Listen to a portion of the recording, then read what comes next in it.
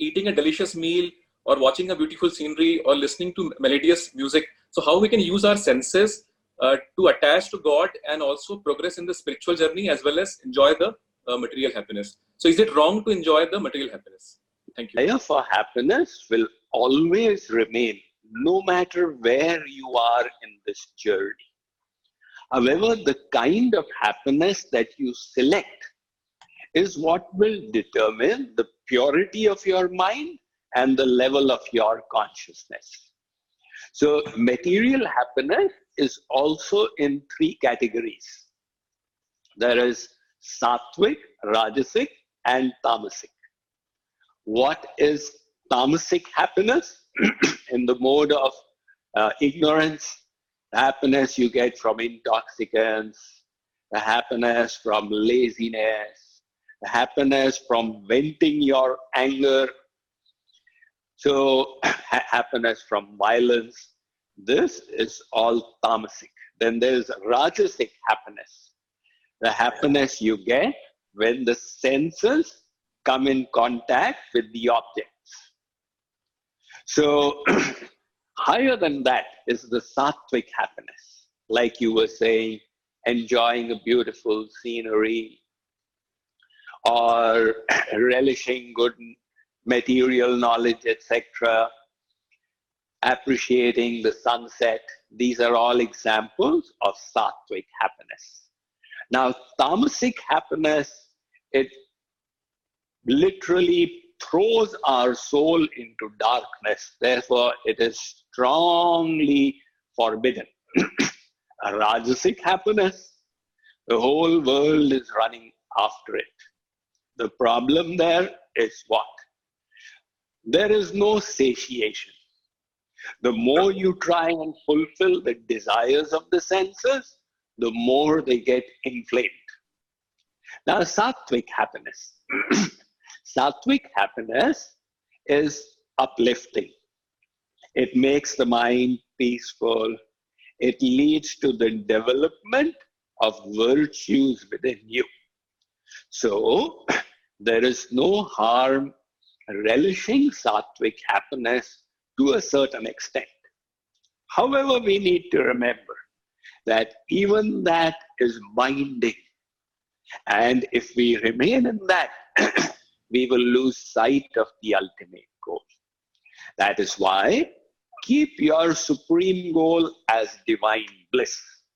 But because you are not there at present, to a limited and regulated extent, if you do spend your time relishing sattvic happiness, I don't see a problem in that. Swamiji, I have a question. Like whenever I try to do something, like I already expressed one of my confusion that while I was trying to go to Bangladesh, I had some negative thinking that few things are happening because me going there. And also when I'm trying to do some work, like how I can disassociate myself from accepting a result to be right or wrong. Like how I can like comply myself to do nishkam karma instead of like thinking of what will happen if I do this and what will happen if I do not do this. Okay. Well, I think one has to be practical in life. What does it mean to be practical? You have a limited amount of knowledge. So situations are always complicated. And sometimes it becomes difficult to understand that which course of action is the right one. Right? But nevertheless, you have to make a decision. So based on the understanding you have gathered from the scriptures, from the saints, from the guru, based on that knowledge, you decide on a path and then move ahead on it. It is possible the path was not right, but it is better to move ahead than to keep standing. And as we proceed, we will get more and more clarity, and then possibly we can make changes. So life is a continuous unfolding process. If you think you can see the whole journey from now, it's not possible. You can see 30 yards, you move ahead 30 yards. Again, when you move ahead, like if you're holding a lantern, when you move ahead 30 yards, you can see another 30 yards. And this way you continue. So to whatever extent we can understand, we act accordingly. There is a difference between being solution oriented and problem oriented. So if our mind keeps dwelling on problems, this is a problem, that is a problem, that is a problem, there is no dearth of problems, they are all over us. Because this is the material world, it's a place of problems.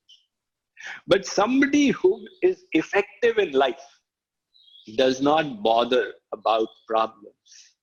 The proper attitude is being solution oriented. Solution oriented means if I can solve this, let me do it. If I cannot solve it, let me accept it.